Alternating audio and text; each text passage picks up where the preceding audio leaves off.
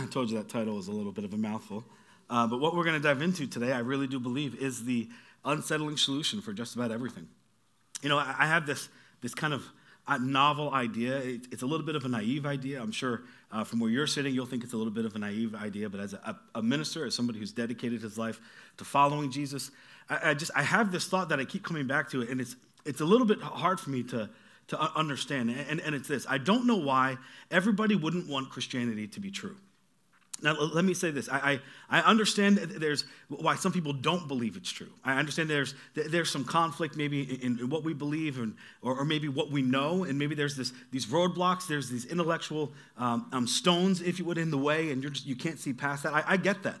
But I don't know why people wouldn't want to believe it's true. And I don't mean the version of Christianity maybe that you grew up with or that I grew up with, maybe the version of Christianity that we've kind of created through the last few thousand years.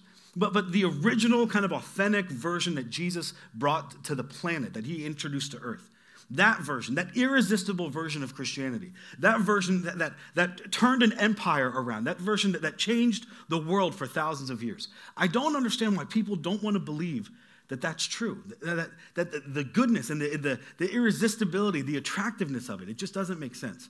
I do understand that there's a difference between I don't believe it's true. I know there are certain things that stand in our way, and maybe you're here and that's you. You've come in and you just don't believe it yet. You're not sure, and you're kind of exploring. Is there more to this Jesus thing? Is it real? Is it powerful? Is it true? I get that there are some things that stand in the way. Maybe you haven't read something, or you haven't heard the story, you haven't done all the research yet, and eventually you will, and then it'll become true. But for whatever reason, and maybe I don't understand it, you might not believe it's true. I know that there's a difference between I don't believe it's true and I don't want it to be true. And that's where I struggle. I don't want it to be true. Why? Why wouldn't we want what Jesus brought to earth to be true? It just doesn't make any sense to me, because what he brought was so incredibly attractive, and it just changed the world. Blaise Pascal was this incredible mathematician and philosopher. I'm sure you heard of him. You may not know he was a homeschooler. So for those of you who have been homeschooled or are homeschooling, this is a nod to you. He's this brilliant man, and he made this statement, which I found so interesting. He said, people almost invariably arrive at their beliefs not on the basis of proof, and for those of you who are parenting middle schoolers and high schoolers, listen, but on the basis of what they find attractive. This might be what you're going through. We believe this not on the basis of proof or the evidence of proof, but on what we find attractive. And then what do? We search for evidence to substantiate what we believe. It looks attractive, so I want it to be true. So I'm going to find something to point in the direction that it's true. That's really what he's saying. What he's not saying is that everything that's attractive is true. He's not saying that at all, and I'm not trying to say that. I'm actually not saying that Christianity is true because it's so attractive. I'm not saying that either. What I am saying is that there's this little bit of conflict that Christianity was so overwhelmingly attractive, and it had this ability to completely change the world. I mean, the Roman Empire adopted it as their kind of philosophy, their worldview, their religion, and it changed an empire. And for some of you, it's changed your lives. It was so incredibly attractive. And one of the things that made it so attractive is this idea, this word that we're going to talk about over the next few weeks. It's a word that most of us know, that whether you've been in church or maybe you've never been in church before, you probably have heard this word before. And it's a word that we probably have an idea of, but maybe don't understand in its fullness. And that's what we kind of want to address this morning. That word is simply this. It's grace. That's what set Christianity apart. That's what made Christianity different than every other worldview, world philosophy, world religion, was this word here. It's grace. Grace is the thing that we crave most when our guilt is exposed, isn't it? Right? You know you're guilty of something. What do you want? You want a little grace. You come home late. You're in high school. Your parents have found something in your room, and it's sitting on the table. You know, you've been there. And you think of every excuse in the world. How can I convince them it's not mine? It was my sister's. And no, we found it in your room. We found it in your bed. Right? There's no excuses. There's no loopholes. You're caught. You're busted. It's like, it's there. It's out there. And now you're just wondering, what are they going to do? They have the power to take anything away or to punish. It's what's going to come. And in your heart, what are you longing for? A little bit of grace. It's like when you come home late and your wife's been waiting up for you. Or you come home late and your husband's waiting up for you. Or maybe worse, you're coming home late and your kids are waiting up for you. And there's no loopholes. There's no excuses. You know you've been caught. You want some grace. You see, when we do something wrong and our guilt is exposed and our shame is exposed, we want a little grace. Grace is what we crave when our guilt is exposed. But also, what's interesting, it's what we're hesitant to extend when we're confronted with the guilt of others, especially when they're guilty of hurting us, or maybe worse, hurting those we love. It's the last thing we want to see extended. You see, grace, when it's extended to us, is incredibly refreshing. But grace, when it's required of us to extend to someone else, it's incredibly disturbing, isn't it? Really, when it comes down to it, grace really is the unsettling solution for just about everything. It's the thing that we can experience only in the midst of relationships.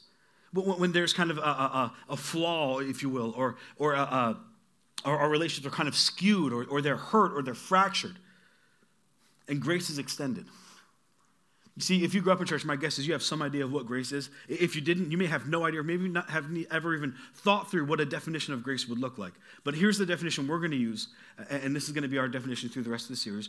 Grace is this: it's undeserved, unearned, and unearnable favor. It's unearnable. It's like, you can't kind of earn grace. It would be like trying to plan your own surprise party, right? It just doesn't work. Right? Planning the surprise party, it voids the surprise, doesn't it? When you plan your surprise party, it's like the surprise is gone. It's the exact same way with grace.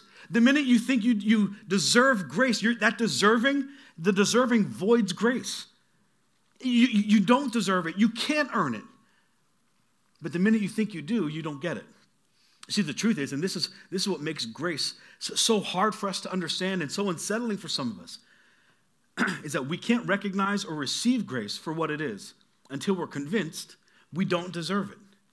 And once we're convinced that we don't deserve this amazing thing, then we get it. I mean, it's unsettling. It's confusing. It's almost like there's this conflict with it.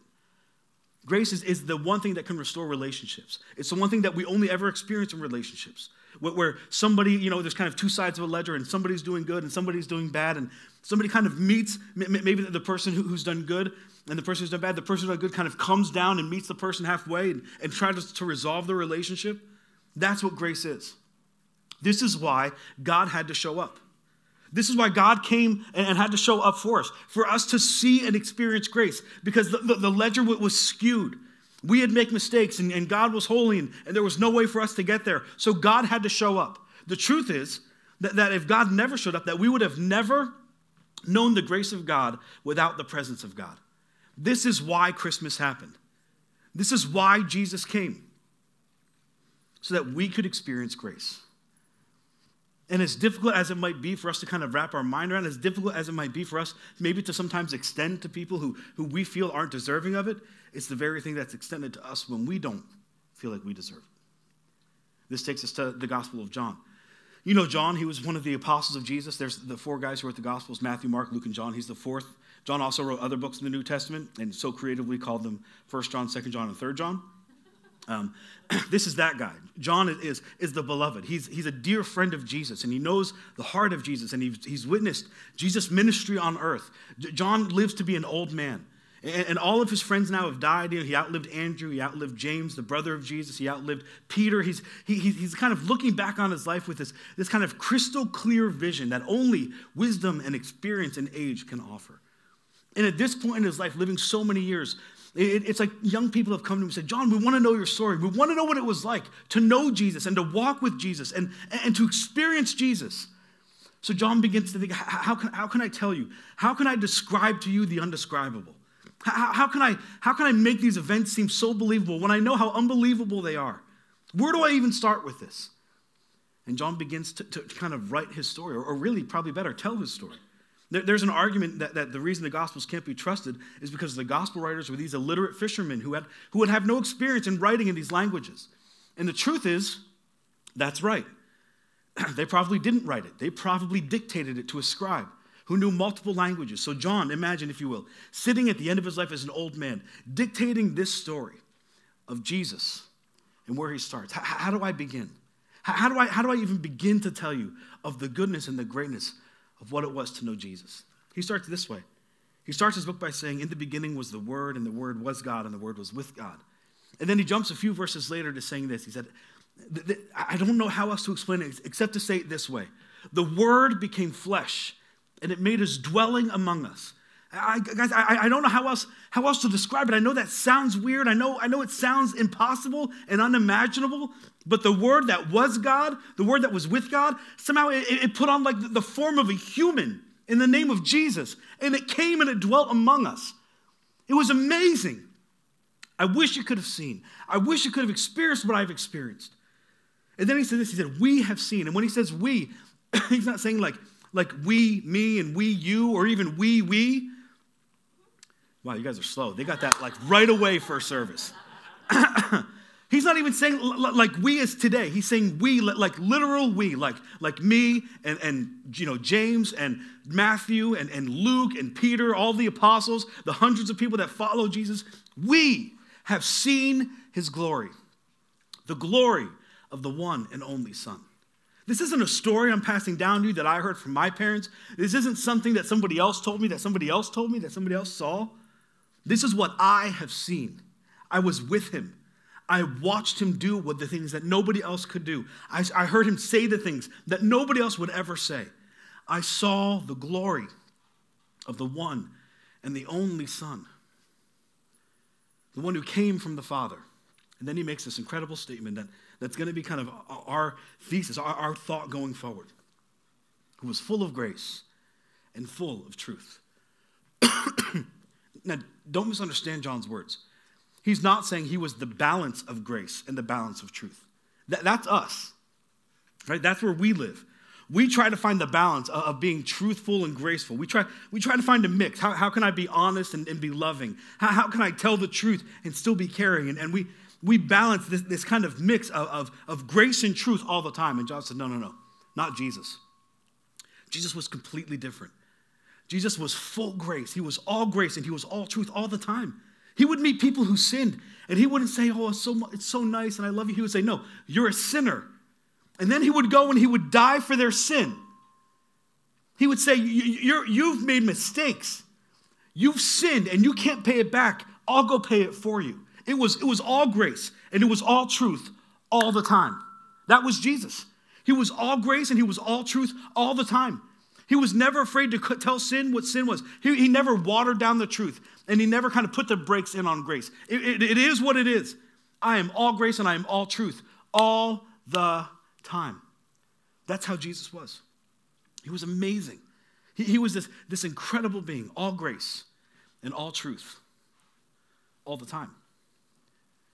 And John would later, he would kind of write these words down that so many of us would struggle with. He would say, but you see, Jesus, he's like more than that. He wrote the words down that nobody else would have ever written before Him. He was the first one to kind of put this phrase together. And it's something that we all think of. When we think of God, we kind of come back to this idea, this definition. He said, it's almost as if God is love. And we hear that and we just kind of read through it. But John, like penning these words or saying these words, looking back over his life, having seen all of his friends executed and crucified, and him, the last one left, he could still look back over all of his life, all of his experiences, and said, no, but God is love. Because love is all grace and all truth all the time. And if you don't believe me, remember being a parent. All of you parents, you know this. Right? This is the struggle as parents. How do I show my kids grace all the time and still teach them the truth? You see, that's what love is. Love is showing all grace and all truth all the time. And we struggle to find that. We think we got to find a balance. You said, no, there's no balance. It's all of it, all the time. And then he said, that's me. I embody that. I am that to earth. I am all grace and I am all truth all the time. I'm love. John witnessed these things. John would witness these incredible situations where Jesus would just extend grace where no grace was offered.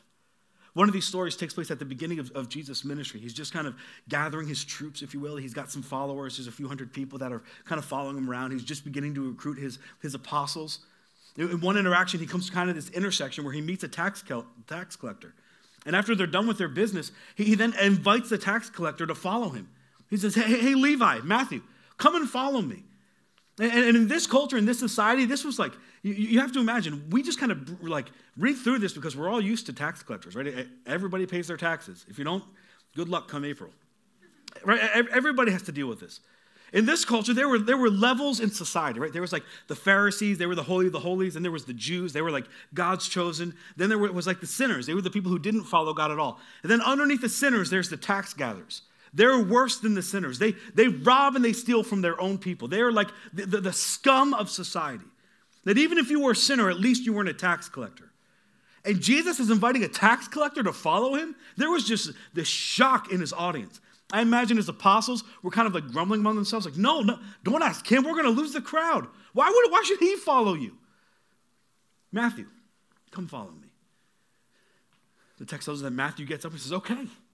And it doesn't tell us that Matthew stopped tax gathering. We just kind of assume that he did, but it probably went more like this. I'm going to get up and my assistant take my place. You keep gathering taxes for me. Okay, Jesus, I'll follow you. Where do you want to go? And then Jesus makes an uncomfortable situation even more uncomfortable, even more unsettling. He says, Matthew, I want to go to your house. To which I'm sure there was kind of like audible gasps among the crowd, like, oh, how could he do that? His disciples, especially Peter, because Peter's like that loud, he's kind of viewed as the leader of the disciples. He's the outspoken one. I just imagine he was like in a fit of rage. Forget it, Jesus, I'm not going to his house. To which Jesus would turn around and say, yes, you are, because you're following me and I'm going there. All right, Jesus, come on, we'll go to my house. So they go to Matthew's house, and Matthew is this tax gathering. What are we going to do while we're here? Jesus says, invite some friends over. And Matthew's like, why? Why would you want to meet my friends? Everyone thinks I'm the worst. All of my friends are the worst. This is what we do. We gather taxes. We rob from the people we should be loving. Like, my friends aren't going to like you. You're not going to like them. You're nothing like each other. Why would you even act like, why? Why would you want to meet my friends? Invite your friends over. So Matthew does. I imagine the disciples are just upset and grieved over this, and this party begins to happen in Matthew's house. And you know, it's like, this is like the scum of society. They're just partying and drinking too much, and things are getting a little uncomfortable because,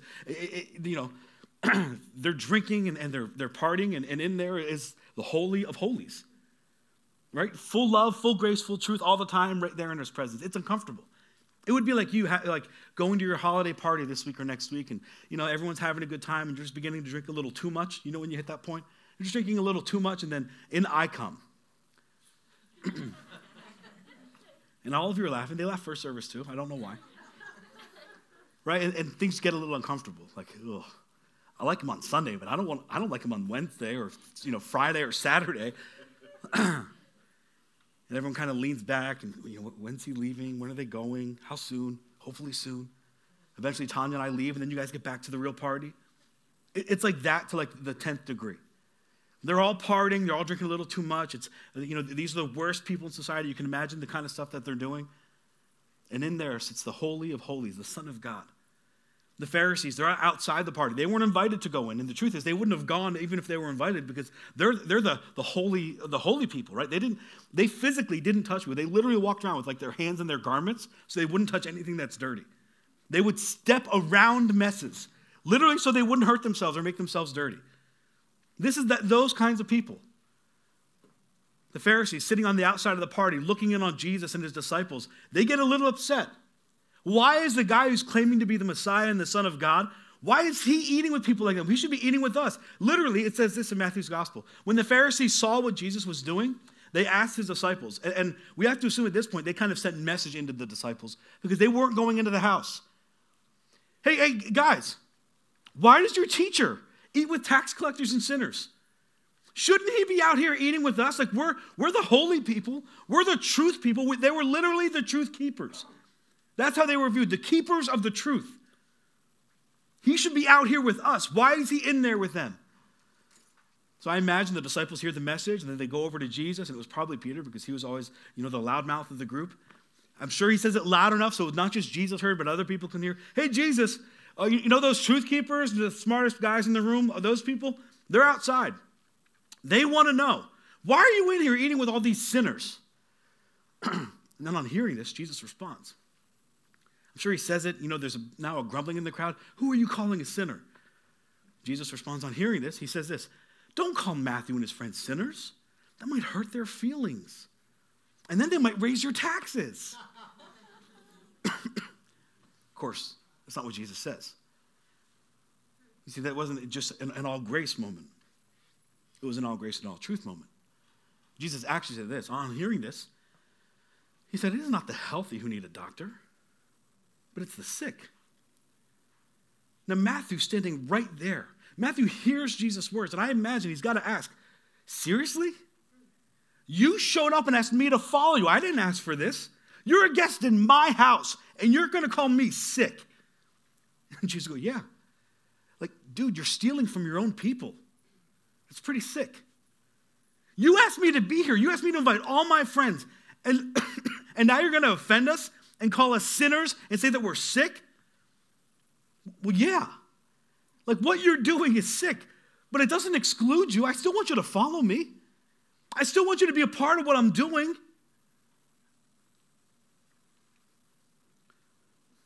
Nobody's ever done anything like this. Nobody's ever heard anything like this. There's now a rumbling. There's this unsettling feeling in a crowd. Who is this guy? To have the nerve and the care at the same time. Jesus then looks at his disciples and says, hey, go ask the smartest guys in the room. Go ask the people who think they're the best and they're the smartest. Go ask them this. He says, go ask them what it means. He says this, go and learn what this means, rather. Go and learn. Like, you think you're smart, but you're not as smart as you think. You think you're the smartest people in the room, but you don't know that I know more than you know. This is an immediate offense to the Pharisees. He says, go ask them to go and learn what this means. And then he quotes from the Old Testament. He quotes from their scriptures, their old covenant to them. He says, I desire mercy, not sacrifice. For I have not come to call the righteous, but to call sinners. To which the Pharisees have no response.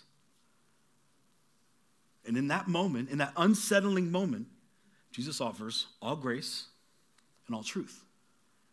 But here's the thing. This wouldn't be the last time. This would be the thing that Jesus does throughout his entire ministry that just, it shifts focus and it makes people uncomfortable. Really, I think it's the thing that kind of pushed these people, these Pharisees, these all-truth people, to demand his crucifixion and his death. Later on in his life, Jesus is ministering, and he chooses to go to the temple. And the temple is this amazing place in Jerusalem. It's like their pinnacle, their pride, everything that represents their society is this temple. It is, I can't even describe to you the emotion of what these first century Jews would have felt when it came to the temple. Jesus is standing on the southern steps, and right next to him is the Holy of Holies, where the Word of God is, and then over there is the altar where they're sacrificing animals to God. I mean, this was like the last stronghold. When Rome invaded Jerusalem and took over the city, this is where all the Jews backed up to. Like, you can have our city, you can have our homes, you can have our families, but you will not take the temple. This is how much emotion they had around this place. And Jesus is there, and he's ministering one day, and then the Pharisees show up. You probably have heard this story. They show up and they drag this woman out and they throw them at the feet of Jesus. And they say, Jesus, this woman, she was caught in the act of adultery. Here she is. She was caught. And the word, the word that's sitting over there, the word that you say you're the son of the guy, our father, who gave us this word, that word, it demands her execution. She should be stoned, Jesus. What do you say? I imagine at this, the Pharisees had this woman and just held on to her and waited. We're not going to bring her to Jesus right now. We're going to wait. Let's wait till he gets to the temple. No, better yet, let's wait till he gets right outside the Holy of Holies. And then let's see what he does. Jesus, her acts demand execution. What do you say? Jesus, knowing the hearts of man, Jesus calling their bluff, says, okay, go ahead, stone her. Imagine what this woman is feeling. There's no mercy. There's no grace. There's no questions. There's no, what brought you here? What's your background? How did you get here? None of that. She's like, I imagine on the inside, crying out. She knows what awaits her. She knows imminent death is staring her in the face. Would somebody just show me some grace? And the one man who could give it to her says, go ahead, stone her. Oh, yeah. Before you do, by the way, he says, before you stone her, let him who has no sin cast the first stone. And then he kneels down in the sand and he begins to write something with his finger. And no one's really sure what they say, what he says. I mean, you should do some research and read what Bible scholars believe. It's amazing what he could have written. I tend to think it's like, it takes one to know one. Maybe it was more like some people, scholars believe, he started to write the sins of all the men who were present. But as he writes the sin, no one casts a stone. The scripture actually says from oldest to youngest, they begin to leave. And I imagine it was the older guys who kind of knew where this was headed. They have the wisdom and the experience to know. They're caught, they're busted, no loopholes. Like, what do? They begin to leave, and these young guys pick up stones, and they're ready to throw, and the old guys are kind of grabbing them by the ear and walking off like, no, wait. Guys, it's not going to go well. I know how this is going to turn out. Don't do it. You're falling right into his trap. Oldest by youngest, they all leave. And this woman who was condemned to die is kneeling before Jesus, heartbroken, I imagine, emotions a wreck, weeping, looking at Jesus like, how did this happen? And what does Jesus do? He doesn't kneel down and pat her on the back and say, it's okay. I know how you got here. I know what your dad did. It's okay. He looks at this broken woman and he says, now leave your life of sin. It was all grace and all truth. I'm not going to condemn you. You're guilty. You deserve punishment. But I'm not going to condemn you. Leave your life of sin. I'll provide the grace. Just don't go back to the thing that got you here. And as if that wasn't an unsettling enough situation to experience grace. Kind of the pinnacle of this unsettling, this uncomfortable moments with Jesus and grace happens at the end of his life. At the end of his life, as we know, Jesus was condemned to die. Right? To carry his own instrument of death to a hill that he would be pinned to and he would be hung there until he died. At the end of his life, he's facing imminent death. And he has this moment that is, in my mind, it is so hard to wrestle with and to understand. This is the moment that puts amazing grace. He's condemned to die. And Luke tells us that two other men, both criminals, two other men were both also led with him to be executed. Two men who were guilty of crimes. Two men who deserved what was coming. And in between was Jesus, a man who was all grace and all truth in human form. And we couldn't handle it. So we killed him. When they came to the place as he dragged his cross, when they came to the place called the Skull or Golgotha, they crucified him there, along with the criminals, one on his right and the other one on his left. And as he hung there between two men, clearly who deserved to die, the people stood there. They did something that to me is just so detestable and it's so unbelievable, but I think these details are included so that we know how true it is, because I think this is exactly what we tend to do. When we see someone broken, we think, well, they must have deserved it. When we see somebody who did something wrong, well, clearly they deserved it. The people stood watching this. The rulers even sneered at him and they said, he saved others. Let him save himself if he really is God's Messiah, the chosen one. To look in the face of death of a man hung for crimes that he didn't commit, and to laugh and poke fun and to mock. But as if that wasn't bad enough, in the midst of all this excruciating pain, this embarrassment, this punishment, the criminal to the left takes all of his hate and all of his anger and all of his vile emotions, and he begins to spew them on Jesus. He's taking them with him. He's not taking them with him to the grave. He's going to just let it all out on Jesus. And he begins to hurl insult and insult at Jesus. But the other criminal, the one on the other side of Jesus, he begins to rebuke him. He rebukes the other man. Don't you fear God, he said, since you are under the same sentence as me and as this man? And then he says this, I love this. There's so much honesty and vulnerability in this. We are punished justly, for we are getting what our deeds deserved. We clearly deserve to die. We deserve this embarrassment.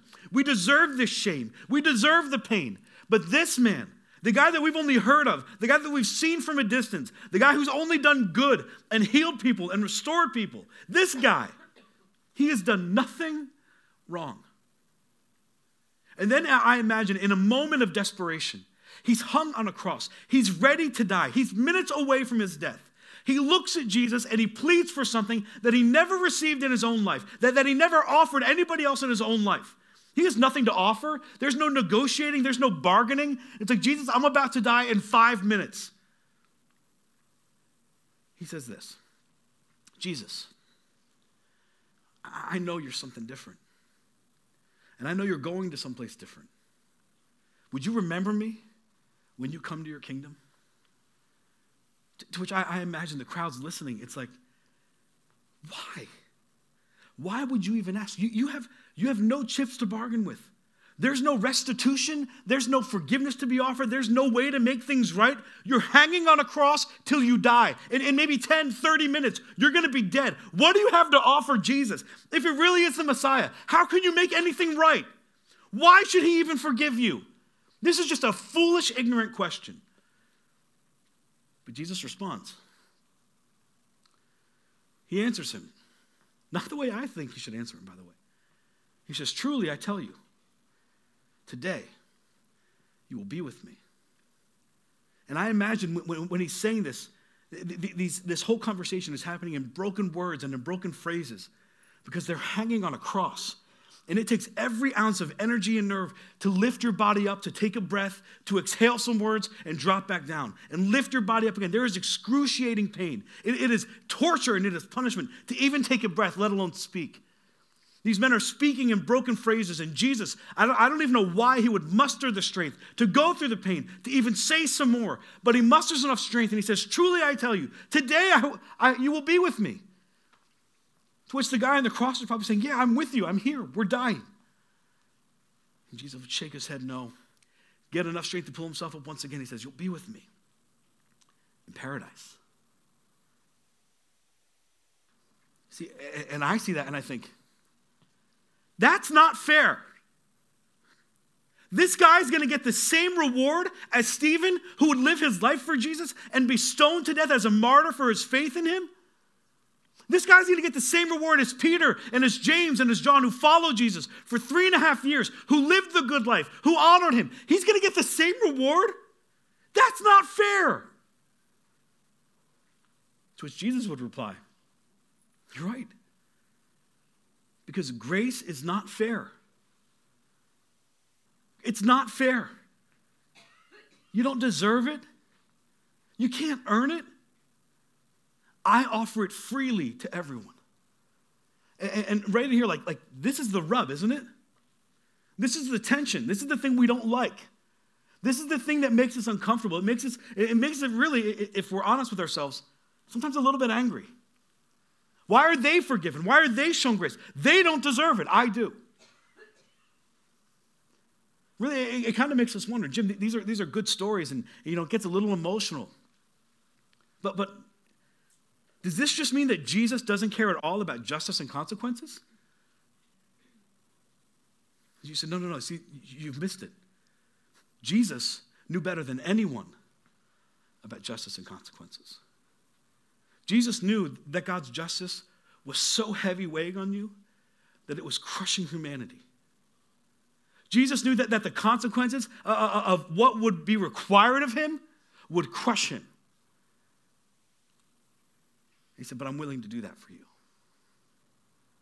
You see, if I don't do something, the justice that comes because of your sin, the consequences that follow your sin, will crush you. So I will come. And I'll do something for you. You see, Jesus knew kind of what we all know, especially if we've lived any period of a life at all, is that every sin has a gotcha, right? In the church world, we say it this way, that the wages of sin is death, that every time we sin, we experience a little bit more of death, whether it's in our relationships or in our personal life, in our health, in our wellness, whatever it might be. Every sin has a gotcha. Every sin has a consequence. Every sin has a gotcha.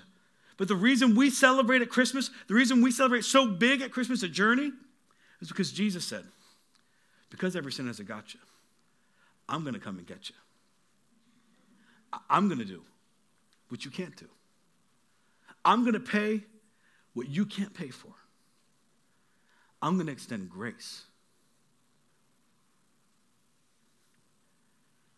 And that's the struggle for us. That's what makes grace so unsettling, is that we didn't deserve it, we didn't earn it, and we can't earn it. But Jesus said, I see the justice and I see the consequences, and I'm willing to do for you what nobody else can. One of my favorite verses, and we'll close with this. This is found in Luke 16:16.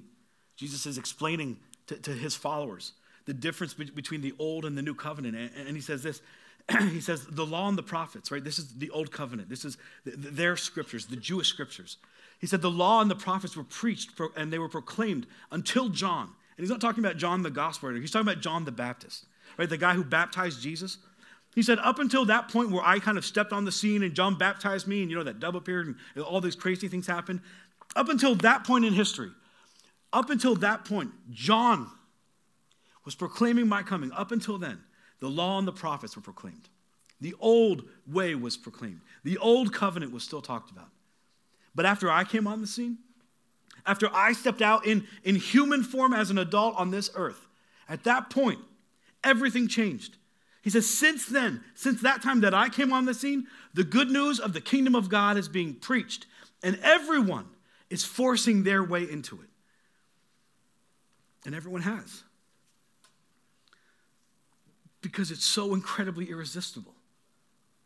Who wouldn't want to be a part of that? Who wouldn't want to have that kind of grace offered to them where they don't deserve and they can't earn and there's nothing they can do to be in better favor to receive it? Who wouldn't want that kind of thing to be true? He said it's changed the world. Since I've come, it has changed the world. And time and time and time again, it has changed the world. And what made the difference? It was this man. It was Jesus, the embodiment of love, the embodiment of all truth and all grace. And that's our word. Grace. It was extending an invitation to people who didn't feel like they deserved it, to people who hadn't stepped out of their life of sin. He offered the invitation. It's the same invitation he offers you and I. That's what grace is. It's an invitation. Come and follow me. But Jesus, have you seen what I'm doing? Do you see what my life is? Have you forgotten what I've done? He said, no, it's even better than that. I haven't forgotten what you've done. I know exactly what you've done. But I promise you, if you follow me, I'm warning you, if you follow me, I will lead you out of your life of sin into something you've always wanted. Just follow me. Just follow me. And that's the invitation for you today. Maybe you're not sure. Maybe you're here and you're one of those people who are like, I just don't know that I can believe. Would you follow me? But I'm involved in all this stuff and my life's a mess and I've made mistakes and you don't know what I did last night, Jim. Jesus will say, but just follow me. I'll lead you out of what you're in. And I'll lead you to what you've always wanted. Would you just follow? That's grace. Believe it or not, that's Christmas. We would never have known, we would have never been able to experience any of this if it wasn't for Jesus coming and saying, I'll do for you what you can't do for yourself. All truth, all grace, all the time. Heavenly Father, I thank you, Lord, for this incredible message, God, for this incredible passage. It is so incredibly eye-opening, God, and convicting, and if I'm honest, Lord, a little bit unsettling to realize how powerful grace is, that it is offered to those, God, who don't deserve it, God, who can't earn it. I pray for each of us here, Lord, that we would experience your full grace. I pray that you would give us the courage to know what to do with what we heard this morning, God, to take that step. God, maybe to follow you for the very first time, or for those who have, God, to kind of take a step in that direction again, to follow you, away from our life of sin into the fullness that you provide. I pray you'd give us the courage and you'd give us the wisdom to do that. In Jesus' name, amen.